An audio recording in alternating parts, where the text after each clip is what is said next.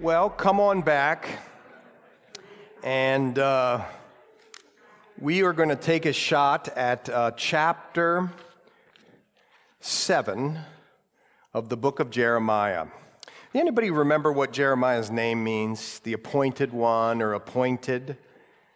And certainly he was appointed to a really difficult mission.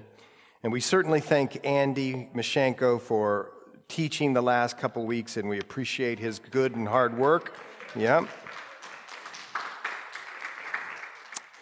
And now we come to chapter 7. Now, I know this is unorthodox, but that's sort of the way I roll. If you don't have that paper, man, this paper is killer to have as a key. I don't know if there's any more on the back, but this is a list that I wrote out of the kings. And I don't know how you would know or get the most out of chapter 7 if you didn't know the history that we're about ready to talk about. Do you know that there was a kingdom split in Israel? So the 12 tribes of Israel split into two kingdoms. And that happened way before our story that is going to take place tonight, but it split into the 10 tribes of Israel in the north and the 2 tribes of Judah in the south.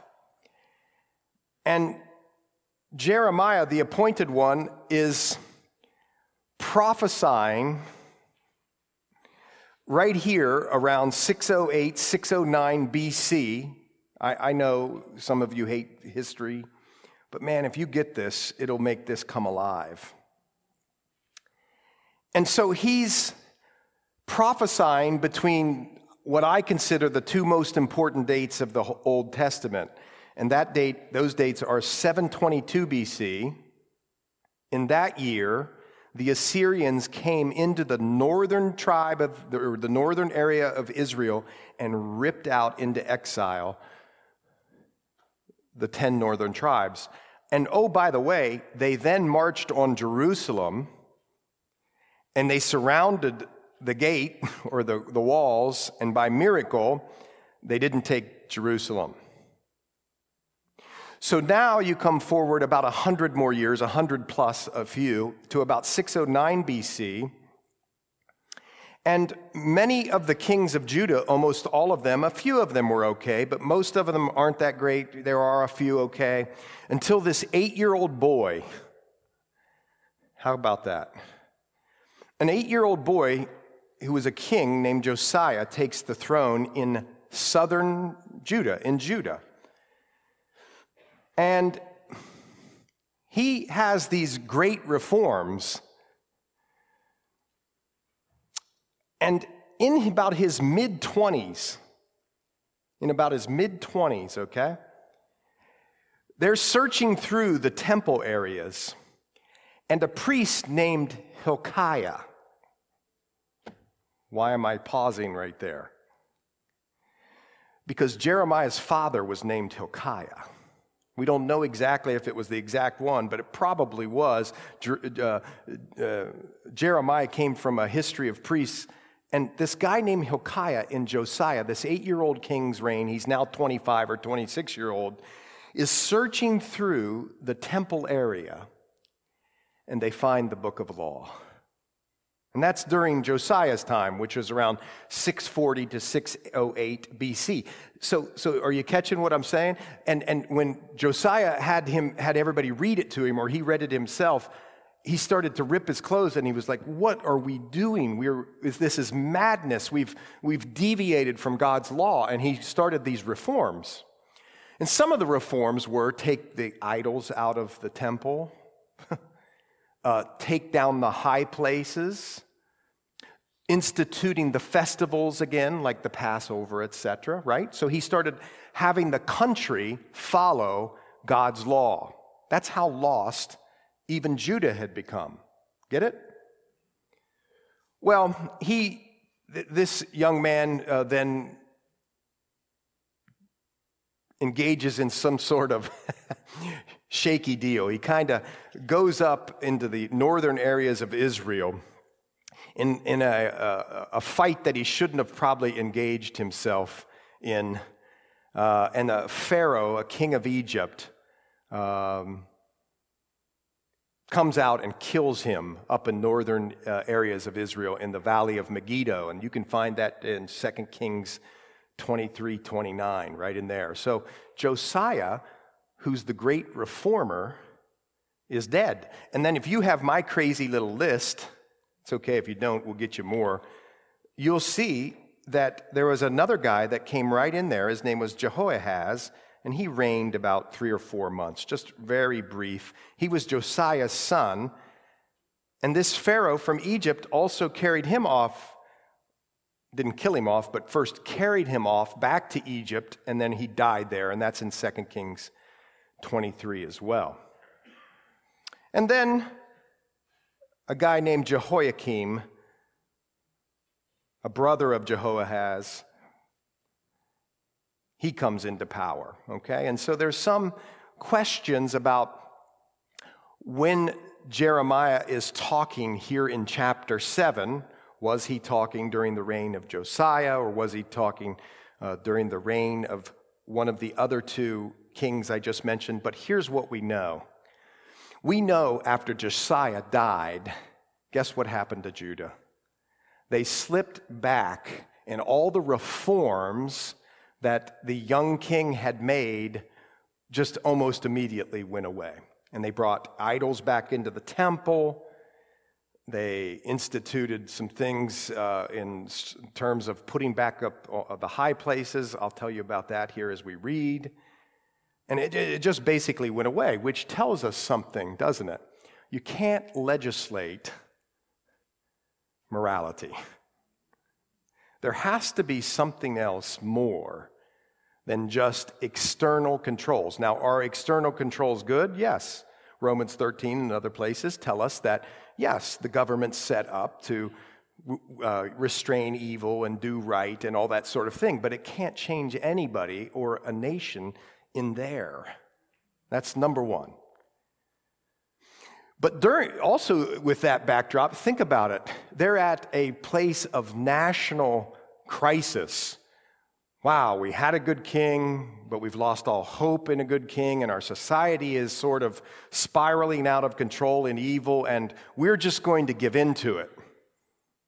It almost sounds like today. It does sound like today. And with that backdrop, see,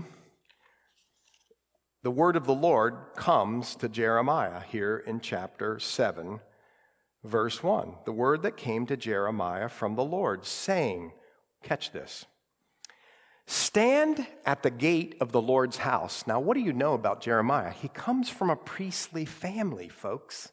You imagine how incredibly awkward this would be? Especially if his dad was the one who, in Josiah's time, maybe this is still in Josiah's time, we're not exactly sure, but think about it. His dad's one that found the law, and he's going to have to say some things even against leadership, etc. I mean, come on. I bet when he received the word, there was that little flicker of, why me? I don't know if I want to do it. My family, what will they think? How about that one? And here it says that the Lord tells him that you're to stand in the gate. You're to stand in the gate of the Lord's house. Now, other places in Chronicles, in other words, or other places, but mostly in Chronicles, I think 2 Chronicles 35, but don't quote me on that. Somewhere in Chronicles, there is a suggestion that what Jeremiah is talking about is the the Passover feast, and that people are coming back. So you know this, right? That the males were to take their families back on 3 occasions to the city of Jerusalem and to attend festivals. And if Josiah reinstituted that, that would be like a new holiday. You get it? And people would be excited and ready to go, and there would be throngs of people heading towards the Temple Mount. Are you catching it? And God says to Jeremiah, you're going to go and stand right there in the religious areas. It would be like somebody, in the biggest church in Pittsburgh, or I don't know, Philadelphia or New York City or whatever, Los Angeles. I want you to just stand outside as the people are coming for Christmas Eve. And I want you to give this message. Now think about that, because this ain't going to be a popular message. So he stands in the gate of the Lord's house, and he proclaims there this word, and say this, "Hear the word of the Lord, all you of Judah who enter in at these gates to worship the Lord. Thus says the Lord of hosts, the God of Israel, amend your ways and your doings, and I will cause you to dwell in this place." I will cause you to dwell in this place. Do not trust in these lying words. Now think about what the lying words are, saying, the temple of the Lord, the temple of the Lord, the temple of the Lord are these. For if you thoroughly amend your ways and your doings, if you thoroughly execute judgment between a man and his neighbor, if you do not oppress the stranger, the fatherless, and the widow, and do not shed innocent blood in this place or walk after other gods to your hurt, then I will cause you to dwell in this place in the land that I gave to your fathers forever and ever. Behold, you trust in lying words that cannot profit. Will you steal, murder, commit adultery, swear falsely, burn incense to Baal, and walk after other gods whom you do not know, and then come and stand before me in this house, which is called by my name, and say, we are delivered to do all these abominations? Has this house, which is called by my name, become a den of thieves in your eyes? Behold, I have even seen it, says the Lord. Sound familiar? Our Lord referred to that verse. But go now to my place, which was in Shiloh, where I set my name at the first, and see what I did to it because of the wickedness of my people Israel. And now, because you have done all these works, says the Lord, and I spoke to you, circle this if you hate getting up early, and I spoke to you rising up early and speaking, but you didn't hear, and I called you, but you didn't answer. Therefore, I will do to the house which is called by my name, in which you trust, and to this place which I gave to you and your fathers, as I have done to Shiloh, and I will cast you out of my sight, as I have cast out all your brethren, the whole posterity of Ephraim. Therefore, is this unusual or what? Don't pray for this people, nor lift up a cry or prayer for them, nor make intercession to me, for I will not hear you. Do you not see what they do in the cities of Judah and in the streets of Jerusalem? The children gather wood, the fathers kindle the fire, and the women knead dough. That's funny, but anyway, to make cakes for the queen of heaven. And they pour out drink offerings to other gods that they may provoke me to anger. Do they provoke me to anger, says the Lord? This is really key. Do they not provoke themselves to the shame of their own faces? That's sin, folks. Therefore, thus says the Lord God, behold, my anger and my fury will be poured out on this place, on man and on beast, on the trees of the field and on the fruits of the ground, and it will burn and not be quenched. Thus says the Lord of hosts, the God of Israel, add your burnt offerings to your sacrifices and eat meat.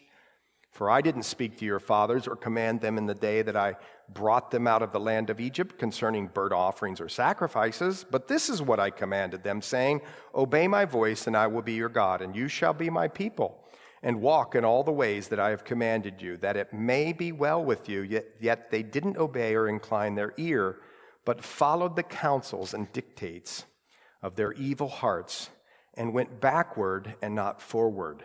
Since the day that your fathers came out of the land of Egypt until this day, I have even sent you to all my servants, the prophets, daily rising up early and sending them, yet they didn't obey me or incline their ear, but stiffened their neck.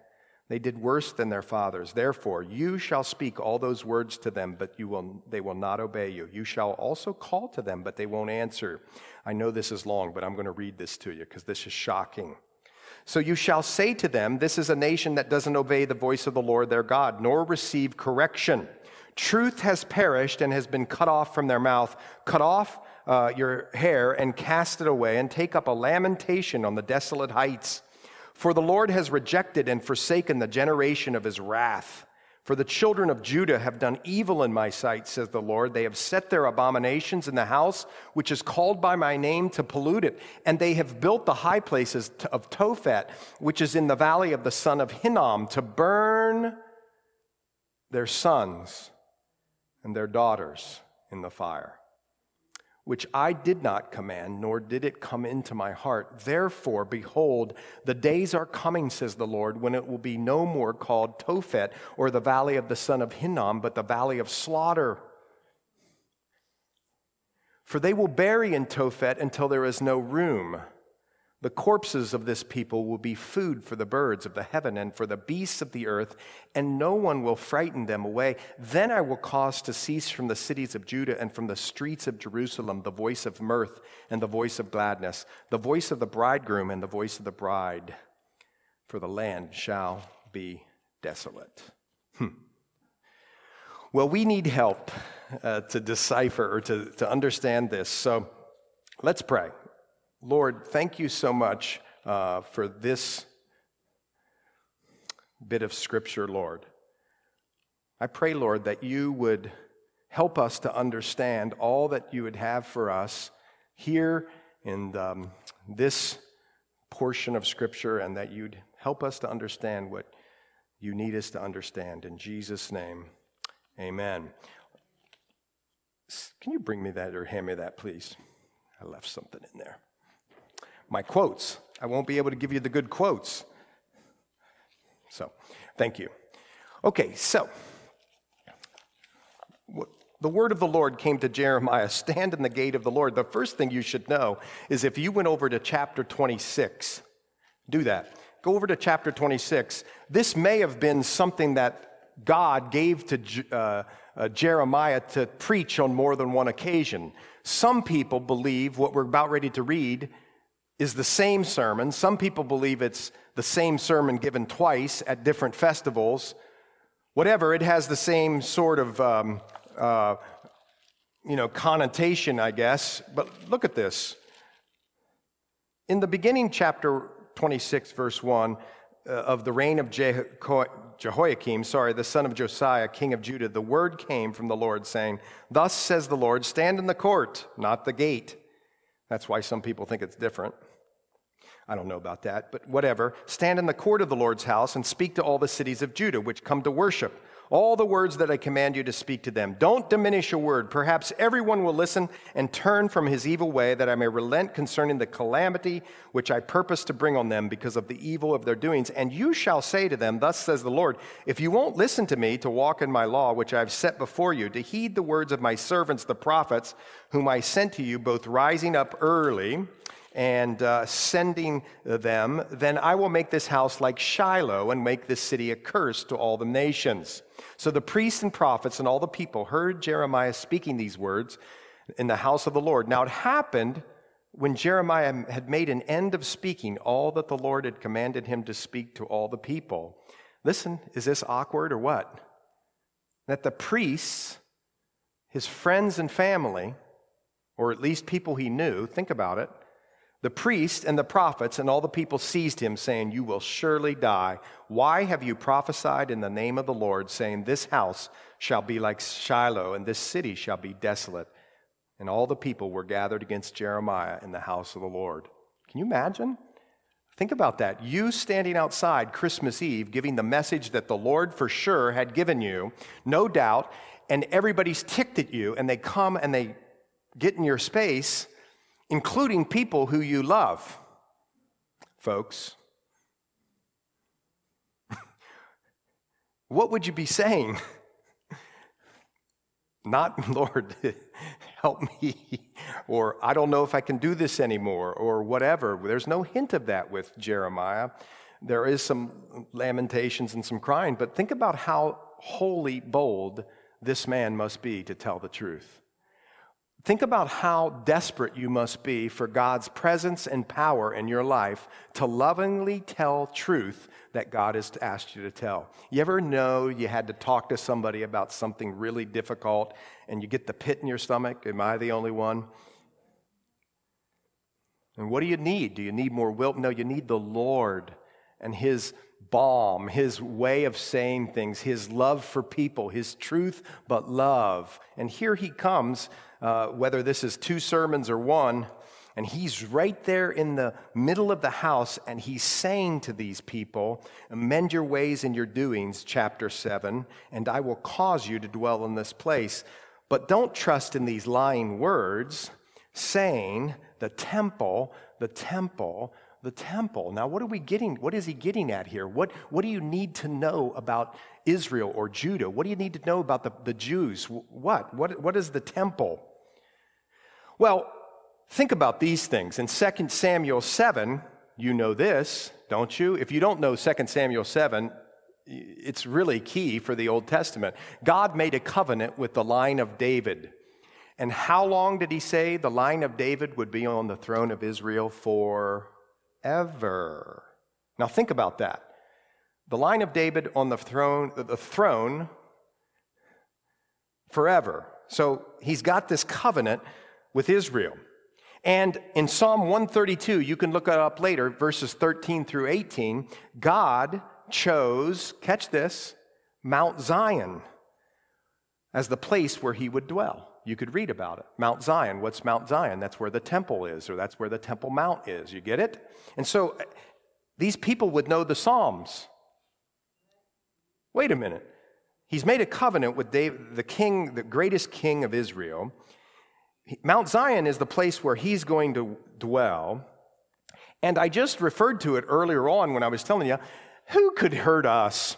The Assyrians came down here 100 years ago. We talk about it all the time in our schools. We tell this story. And they got right up to the gates, but God's presence was here at the temple. There's no possible way it could happen to us. We've got what? The temple. See, here's what I think the writer, through the inspiration of the Holy Spirit, is getting at, is that outward religious stuff never counts unless there's inward life and devotion. And it's clear from the rest of these chapters, or this chapter, it's clear from the rest of this chapter that these people who are coming up to the gates on, like a Christmas Eve, but for them, for Passover or one of the festivals, this great holiday, they were going to the church or to the temple to do the thing that they were prescribed to do by some sort of law or obligatory duty. How do I know that? Well, here's how I know it. Look down in verse 8. Behold, you trust in lying words. What are some of the lying words? The lying words are temple, the temple, the temple. Some people might say some things like this: born again, born again, born again. Some people might say baptism, baptism, baptism. Some people may say church attendance, church attendance, church attendance. Some people might say, I'm a hard worker in the committees in the church. I'm not going to say that 3 times. Some people might say, I'm a big giver, I'm a big giver, I'm a big giver. And they're trusting in things. We trust in things. How about this one? Oh my gosh, I'm almost done with the 2-year Bible plan. I've checked it off every single day. It's been amazing. Can you believe how righteous I am? He says in verse 8, you trust in lying words that cannot profit. Will you steal? Because that's what they were doing. Will you murder, commit adultery, swear falsely, burn incense to Baal? In the other accounts, they were burning incense to both Baal and Molech. Molech is the god that they sacrifice to, firstborns. Will you do all these things? Will you walk after other gods whom you do not know? And then will you come and stand before me in this house, which is called by my name, and say, listen to this, we are delivered to do all these abominations. Are you catching what's happening here? Outside, they're living like hell.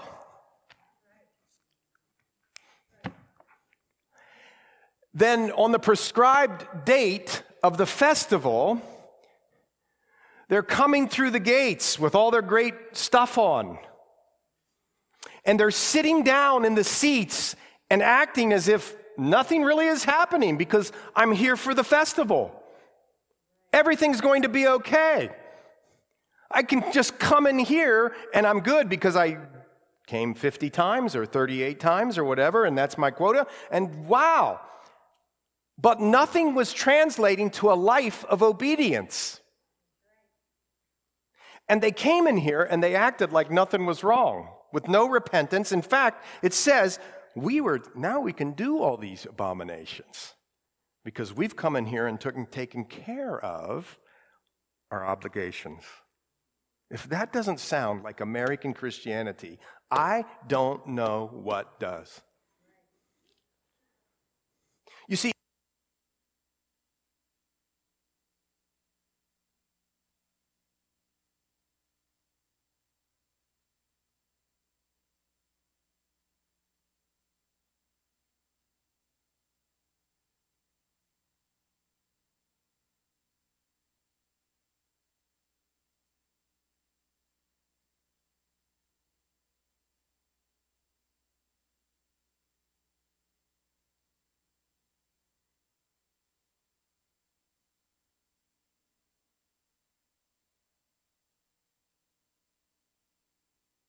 here's the point, though. Catch this. These people, like the American church, want justification without sanctification. That's what they want. And the problem is, for them, is that you can't you separate the two. You can't separate the two. What is justification? It's declaring you righteous. What is sanctification? It's God making you righteous. I mean, write that down. Justification is a judicial or spiritually judicial decree. You are righteous by the blood of Christ and his new life. Sanctification is that setting apart and God propelling us down the path to Christ-likeness to become conformed into the image of his Son. Here's the problem with America, just like it was in Judah. We want to come in here and say, yeah, praise the Lord, brother. Yeah, pray for you, man.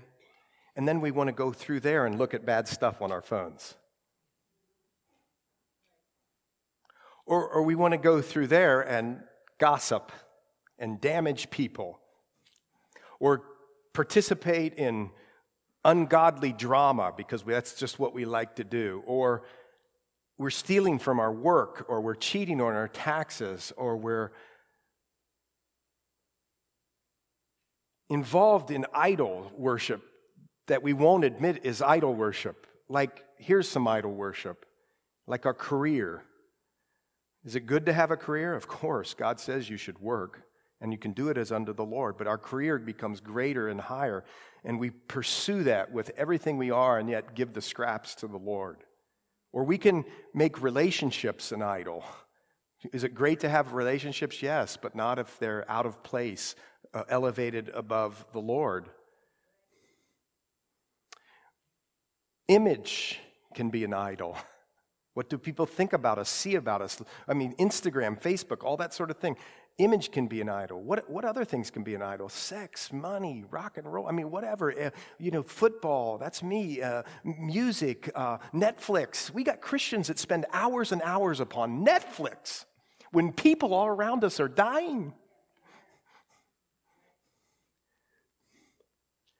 Is there anything wrong with watching a movie? No, but when we're the number one leader in time on Netflix, I think. Oh my goodness. So we can have idols everywhere, but here's the part that you need to know. Anytime we pursue idols, see, idols will kill you. You know why? Because the person or spirit behind, I keep saying that, the spirit behind idols is the enemy of our souls. It's the devil, and he wants to take a piece of you, if not all of you. And when you submit to an idol, it could even be some worthless, some stuff that could be turned into good stuff. But when you pursue idol, it just leads to death.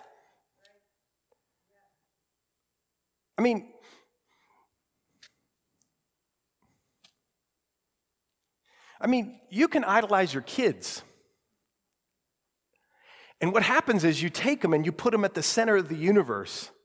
God says they're not at the center of the universe. Would you die for your kids? Yes, you would. You'd love them so much you'd die. But listen, they're not the center of the universe. The Lord is the center of the universe, and we revolve around Him. But American parenting is put them in the center, and then all the things. Oh, you got a baseball game? We'll all, trot around that. Oh, you got this thing and that thing? Oh, well, we'll all just bend every bit of our schedules for you because you are the center of the universe. Instead of cooperate, you get it? And what happens is you can kill a family that way. You can kill this kid, maybe not physically, but you can kill him or her from living out in life, a godly life, and all their lives, they can't overcome the fact that they're not the center of the universe, but God is. And I'm just picking one issue. And what happens is, when we serve that, the idol's out to get us, because the spirit behind it is out to get it.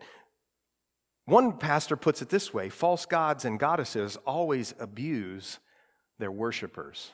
Always abuse their worshipers. And here he says, the temple of the Lord, the temple of the Lord, the temple of the Lord. And I don't know if you caught what was happening here, but they were saying, just like coming up on Christmas, man, I'm going to live a certain way, but I can go to church and be forgiven. Man, it is such a dangerous place to be. In fact, you know it, I bet, but turn over to Romans 7.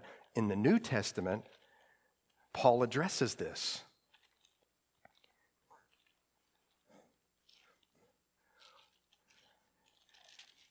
You know what a dangerous place to be is to be presumptuous with the grace of God.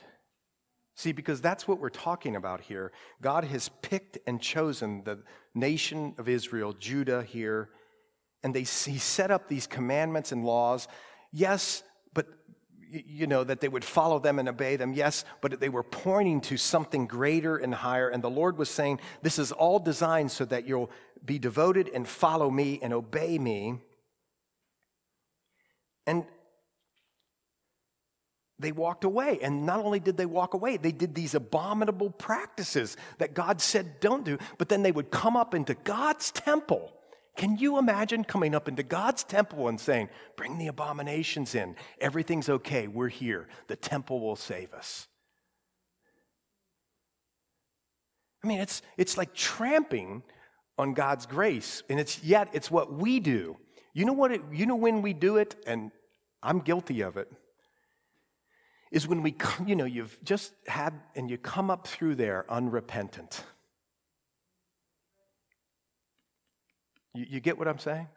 You just come up through there unrepentant, and you just, you've had the fight with your best friend or your sister or your mom or whatever, and you just come up there unrepentant, and you just sit here and you do your little ritual, and you listen to the music, and you go out of here with a big smile, and you walk out just as unrepentant as you walked in. You know what we're doing? We're just tramping on God's grace. And Paul says, don't you remember this? In chapter 7, he says, my goodness, don't you know, brethren, I speak to those who know the law, that the law has dominion over his man as long as he... Oh, sorry, I was in the wrong spot. It's verse 7. What shall we say then? Is the law sin? Certainly not. On the contrary, I would have not known sin except through the law. For I've not known covetousness unless the law... had said, you shall not covet. But sin, taking opportunity by the commandment, produced in me all manner of evil desire. For apart from the law, sin was dead. I was alive once without the law, but when the commandment came, okay, I'm messed up. It's in 6. It's in 6:15. What then? Shall we sin because we are not under law but under grace? Sorry, folks. Certainly not. Do you not know to whom you present yourselves slaves to obey? You are that one slaves whom you obey, whether of sin leading to death or of obedience living to righteousness. But God be thanked that though you were slaves of sin, yet you obeyed from the heart that form of doctrine to which you were delivered, and have been set free from sin, you became slaves of righteousness. What then? Going back to verse 15, shall we sin because we're not under law but under grace? No, there's no way. You don't understand. If you're coming up here unrepentant, going through the motions, it's not impacting you, and then you're going right back out in the same unrepentant manner, you don't get the grace of God, neither do I. Let me ask you something. Don't raise your hand. You ever done that? I'll raise my hand. So go back. Because there's interesting things here. So remember now, by the way, there's this fascinating thing that has nothing to do with the sermon I'm teaching tonight. But in verse 7, it says, then I will cause you to dwell in this place, in the land that gave to your fathers forever and ever. Many people who believe that the land of Israel, the giving of the land of Israel was fulfilled in Joshua's time. Okay? Many people who are involved in the Mideast peace crisis right now believe that the book of Joshua says,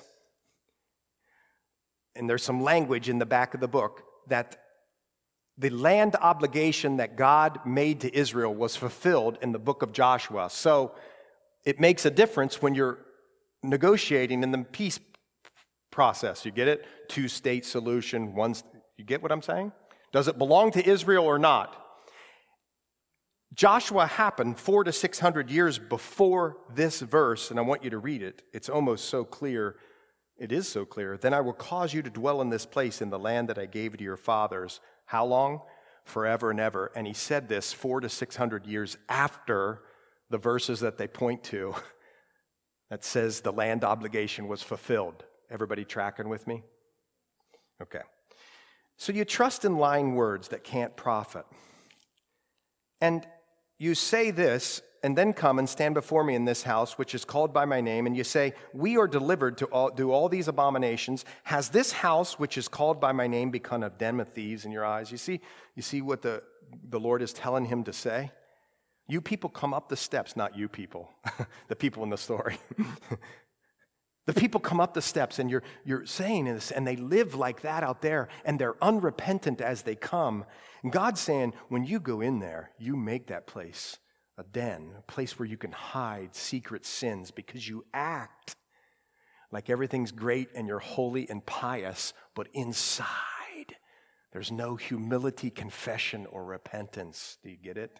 And Jesus referred to that. You know that he indicated that they were making his house a den of robbers instead of a house of prayer. Warren Wiersbe says this: any theology that minimizes God's holiness and tolerates people's deliberate sinfulness is a false theology. We got to watch it, man. Who's for grace here? All of us, right? Man, do I love grace. Who's for mercy here? Oh, man, do I love mercy. Thank the Lord for mercy. Withholding from us what we deserve. Thank you, Lord, for that. Grace, giving to us what we don't deserve. Oh, praise the Lord. But neither grace nor mercy asks us to just flippantly or in an unrepentant manner commit sin and just walk up here in a blasé manner. No way. It's a dangerous place to be. Paul said, certainly not would we ever do that. That's sheer stupidity, he says.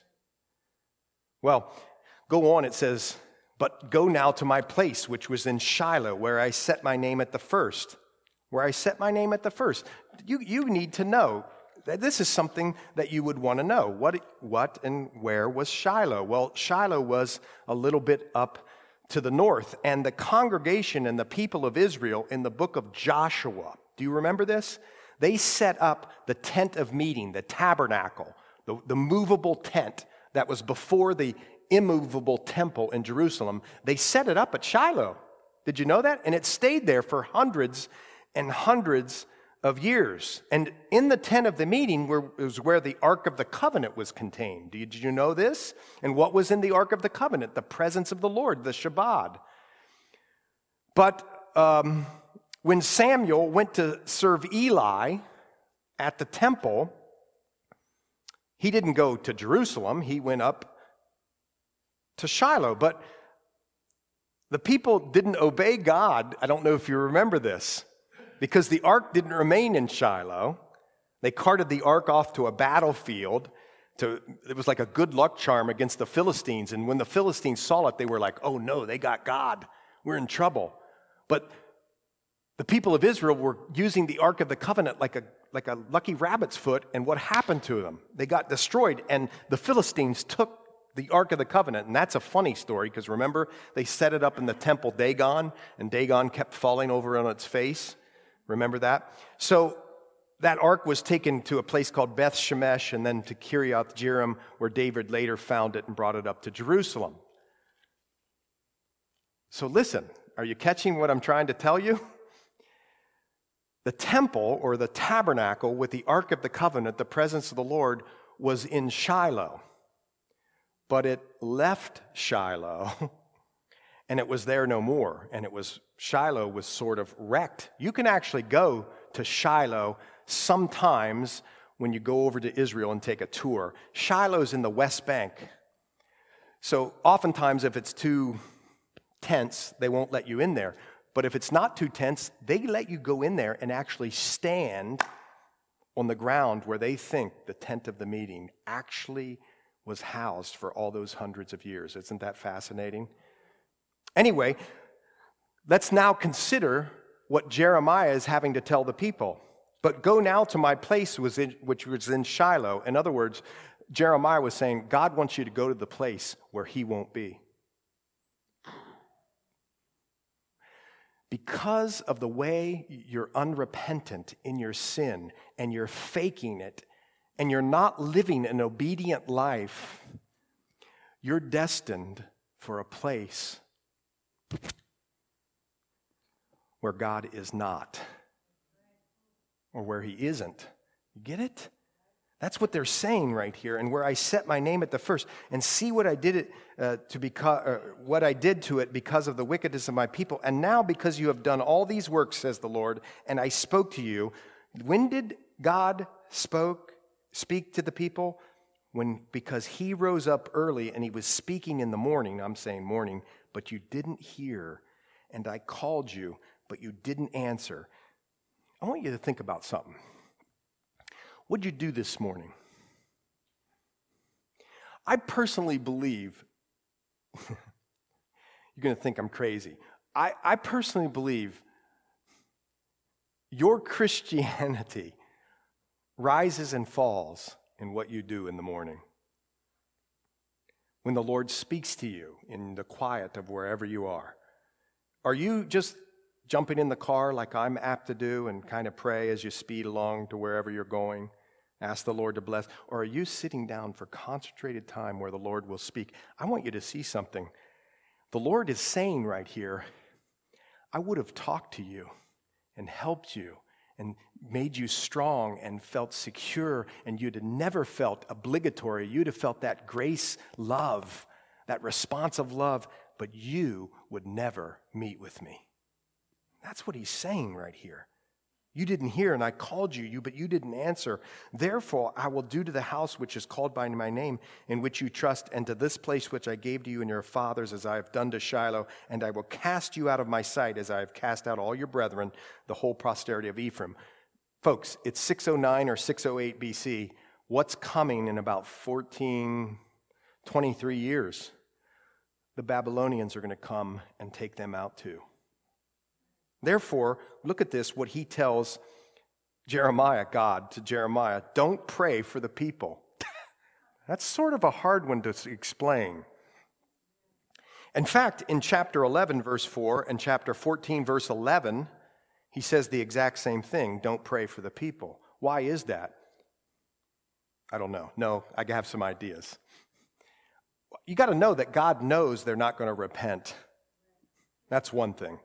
He knows they're not going to repent. Does God give up on people? No. How do I know that? Because Jesus sits at the right hand of the Father, and he lives to intercede for us. So we can always pray, and no sinner is ever on this side of the cross or ever beyond the extent of God's hand. Of course not.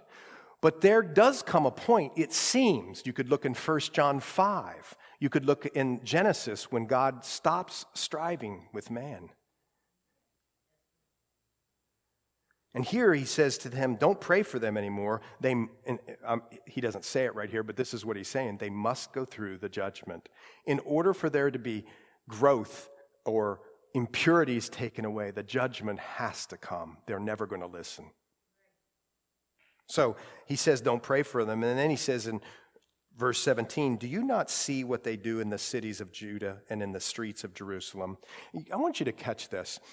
There's a breakdown in the church of people who are coming up out of the streets for Christmas and Easter and whatever other high holy days we create. And we're unrepentant. We just live like hell, and then we come in here and we just ask for forgiveness, and we think, oh, that's fantastic, instead of lamenting for our sins. That's not ungraceful. That is the grace of God. Read Titus. God's grace is not wimpy. It's not a crutch. God's grace is a transforming grace. And sometimes he has to chisel and chip. Well, here, notice what follows the breakdown of the church, or what actually precursors the breakdown of the church. It's the breakdown of the family. Read this. What are the families participating in? The children gather wood, the fathers kindle the fire, and the women knead dough to make cakes for the Queen of Heaven. That's a reference, we think, maybe to like Ishtar, the Babylonian goddess, but it could be other goddesses. But hey, folks, in our day, we certainly have a Queen of Heaven. We call her that in some traditions, and her name's Mary. A co-redemptress, people say. When the Bible tells us there's only one mediator between God and man, and that's Jesus Christ himself. So here you have families. Look at this. The dads and the moms are asking the children to participate in other God worship or idol worship. You say, well, come on, that don't happen today. Really? Oh my goodness. See, your 4'2" little boy make 3 3-pointers with his left hand, and all of a sudden he's going to be an NBA player. And the parents come around like, oh my gosh, my son's going to be in the NBA, and I got to get him to every game, and blah, blah, blah, blah, blah, blah. And the whole family is set up for this little 4'2" kid because he can make a 3-pointer to try to get him into the NBA. And the whole rowing of the family becomes that. And I got news for you. The kid's only going to be about 4'10". He ain't going to the NBA, folks. That's not being mean. We're pouring into kids the wrong priorities. And it's like we're participating in the idol worship with the kid. Is there anything wrong with loving basketball and playing it? No, Tim Tebow does a great job with that stuff. I know he doesn't play basketball. But you get what I'm saying. It can be done. But if you've lived in the communities where I live, you see it every Saturday. You're like, am I in the twilight zone here? Parents are just leading their kids to the slaughter. They're not training them up in godliness, but they're training them up in idol worship. And it just doesn't have to be sports. It can be a million things. And here, what's interesting is they pour out drink offerings to other gods that they may provoke me to anger. But I want you to catch this. Do they provoke me to anger, says the Lord? Are you catching what he says? Do they not provoke themselves to the shame of their own faces? It's their own sin that causes their shame. It's nothing that I'm doing, God says. They're doing it to themselves, and they're just running around, thinking they're doing such great things for the 4'2" kid and the whole family, and blah, blah, blah. And all the time, they're destroying themselves. It's really sad. Therefore, says the Lord God, verse 20, behold, my anger and my fury will be poured out on this place, on man, on beast, on the trees of the field, etc., and it will be burned and quenched. The Lord of hosts, verse 21, and listen to this. He says, add your burnt offerings to your sacrifice and eat meat. Now, think of what a burnt offering is. You got to know Leviticus. Who groaned? Oh, my goodness. You're going to get kicked out on your birthday, Catherine. No, I'm kidding. But listen, you got to know what a burnt offering was. A burnt offering was the only offering that couldn't be eaten by somebody human. It was to be completely consumed by the fire, by the Lord. And the Lord said, if you're acting this way, if you're coming up out of the streets unrepentant, living a life like that, and posing and faking and not being humble and confess, he said, take your burnt offering and go make a hamburger and eat it yourself. I don't want it. That's what he just said right there. Religious rituals without an inward heart do nothing. Nothing. Verse 23, but this is what I commanded. I said, obey my voice, and I will be your God. Remember, he brought them up out of Egypt. What he's telling them there is, don't forget, before I made all the rules, what you could eat, what you couldn't eat, how you washed your hands, how you didn't wash your hands, that's Leviticus. Before that, I made the 10 Commandments. Obedience. Obedience has always been tied to our relationship, the people of God. You getting it? Now, do you obey now to get to heaven? Of course not. You trust in the finished work of Jesus Christ. But a person who has the Holy Spirit and has been born again is saved unto good works that require obedience. A lot different, if you can catch that. Yet they didn't obey or incline their ear, but followed the counsels. Look. People say this on Facebook today. You could go out on Facebook and read this 1,000,000 times. Just follow your heart. That's what this says. But they followed the counsels and the dictates of their evil hearts. Just follow your heart. You read that and you're like, Christian, if you're a Christian, please don't put that on Facebook. You can't trust your heart. That's what the Lord's saying. They wanted to trust their evil hearts and went backward and not forward. And since the day that your fathers came out of the land of Egypt until this day, I have even sent you to all my servants, the prophets, daily rising up early and sending them. Yet they didn't obey me or incline their ear, but stiffened their neck. They did worse than their fathers. Therefore, you shall speak this word to them, but they won't obey. You shall call to them, but they will not answer. Hey, thanks, God. He's saying, I want you to keep doing this, and nobody's going to pay attention to you. Would you do it? Would you stand out of the steps in Los Angeles or New York City to the people who know you and love you and tell them these things if the Lord told you you're never going to see any fruit that you think's fruit, but I want you to do it? That's what Jeremiah did, which tells you something. In God's economy, faithfulness is what he values over success, what we call success. He just wants you to be faithful. And I'm asking, what has God called you to do? I'm serious. Sometimes I get people that come to us and they say, you know, I'm just making something up. So if you do this, don't get mad. I want to set up the chairs. Great. Praise the Lord. Be here at 9 o'clock. Set up the chairs. Now we are whatever. Our chairs don't need set up, so I'm just thinking something. And they do it for 2 weeks. And then you don't see them again. And it doesn't hurt my feelings, but the Lord just says, if I'm calling you to something, just keep doing it. Do it. That's how you'll be judged, is on your faithfulness, not your success, or what the world calls success. Let's finish out with this. So you shall say to them, this is a nation, verse 28, that doesn't obey the voice of the Lord their God, nor receive correction. Truth has perished and has been cut off from their mouth. Cut off your hair and cast it away and take up a lamentation. That was when you cut off your hair, remember the Nazirite vow, Samson took a Nazirite vow, he grew his hair. When you cut off your hair, that was a sign of grief or repentance or anguish over your sins or the sins of someone, okay? That's what he's talking about there. For the Lord has rejected and forsaken the generation of his wrath. For the children of Judah have done evil in my sight, says the Lord. They have set their abominations in the house which is called by my name to pollute it. You get it? Josiah took them out. They came right back in. Now the abominations are come back. They've set up idols. And they've built the high places of Tophet. What does Tophet mean? It means fireplace or oven, which is in the valley of the son of Hinnom. If you come to Jerusalem with us, you'll see it. You can hit a golf ball from the walled city right down into the little valley of Hinnom. Not a little valley, it's a big valley, but it's right there. You can see it.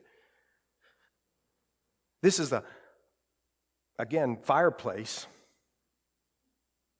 And it was to burn their sons and their daughters in the fire. Now, you know in Exodus 22, 29, and 30, it says that the Israelites were supposed to take their firstborn sons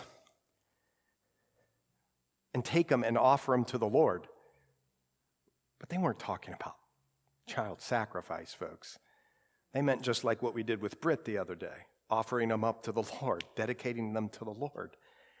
But these people decided that they were going to burn their sons and daughters.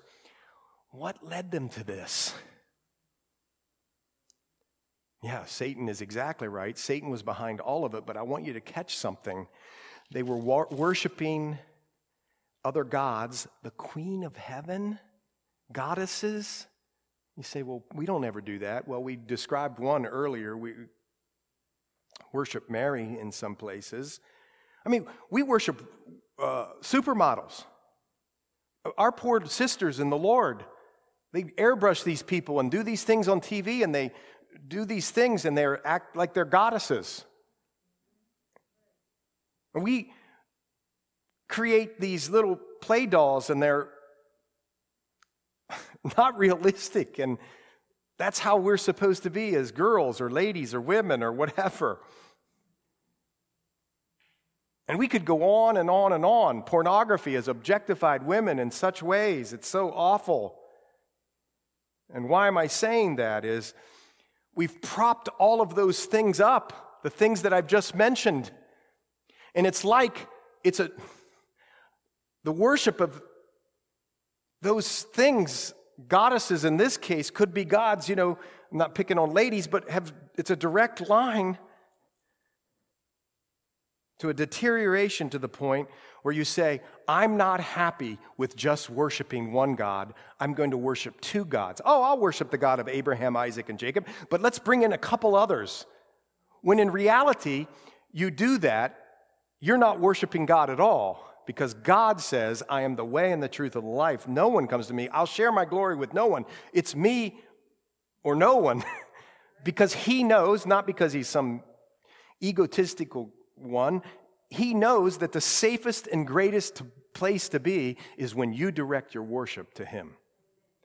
Because all of you, every one of us, are made to worship something, him. But we worship all these other things. But as soon as we bring in another or something different, remember, these false gods and goddesses want to abuse their worshipers, and it deteriorates quickly to the point where they're sacrificing their children. And what's evil about this is I don't think they're delirious or crazy. You say they have to be crazy to do this stuff. I don't think so. I think they got to the point when they bring in the other gods that they're like, whoa, we're going to march up to the Temple Mount, right near the Temple Mount, and we're going to do what the gods tell us to do. And it blinded their eyes, and it created this atrocity. God's never for the killing of the child.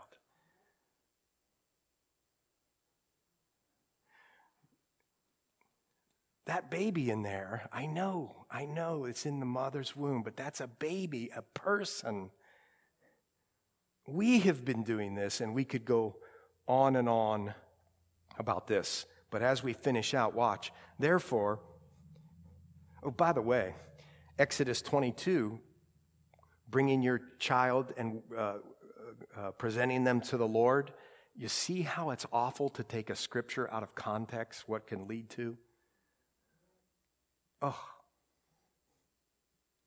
Therefore, verse 32, behold, the days are coming when it will be no more called Tophet, or the valley of the son of Hinnom, but the valley of slaughter.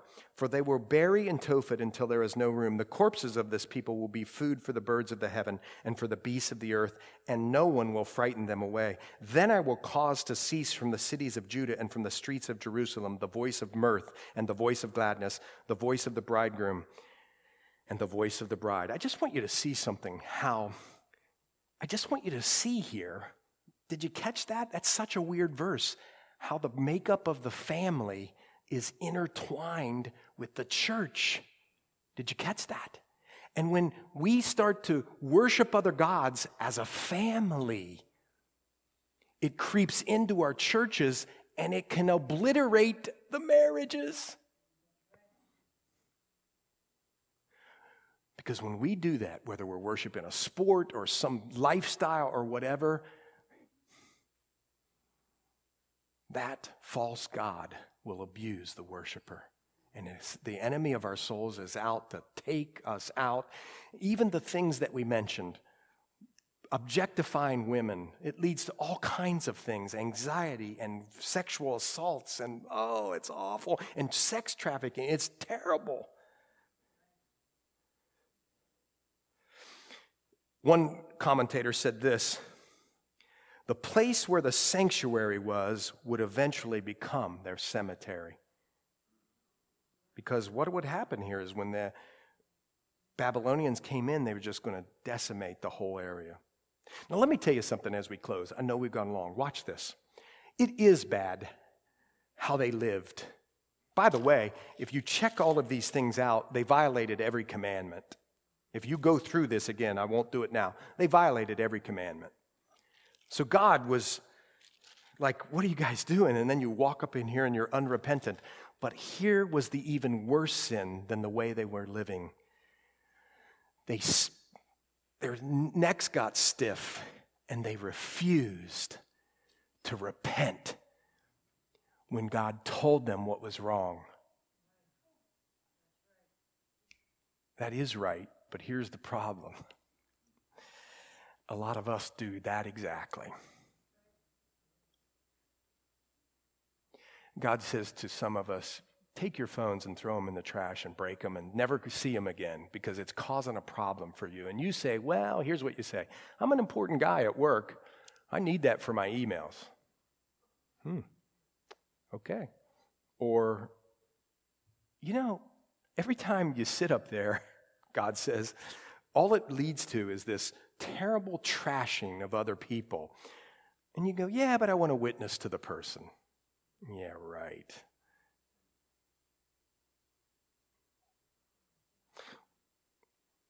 Yes, it's bad the way they lived. And yes, we're to live a godly life. And yes, God is propelling us down the road to Christ-likeness. But when the Bible says, and it does in Hebrews, we're to pursue holiness without which we won't see God, part of it is when he asks you to take something out of your life or to admit and repent and confess that we do it.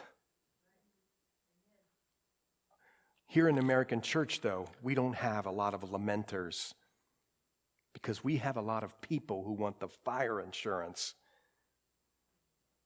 but not the process of being more Christ-like. Well, as we close, let's just do this. Let's pray. And listen, I rarely do this, but I'm going to ask you. I'm the only one standing other than Gabe, so it just must be me and Gabe. But I'm going to ask you to bow your heads. And I'm not trying to embarrass you. Close your eyes. But if there's something that the Lord is asking you to repent of, and by the way, I'm standing, if that tells you anything. I just want you to stand. You don't have to tell us what it is.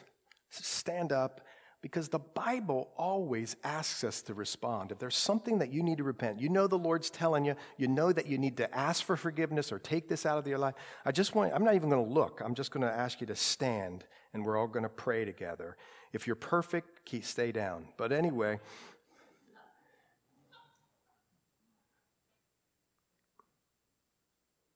so Lord, we come here tonight.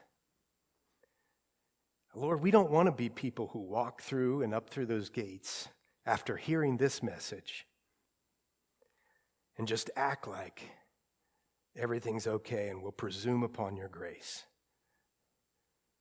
Lord, there is grace. You tell us to come to your throne room boldly by the blood of your Son to obtain mercy and grace, and so we thank you for that. But there's also confession of sin and repentance and humility. And Lord, we're laying these things down at your feet, and we're agreeing with you that the things that we're thinking of are sinful, and we're confessing them to you.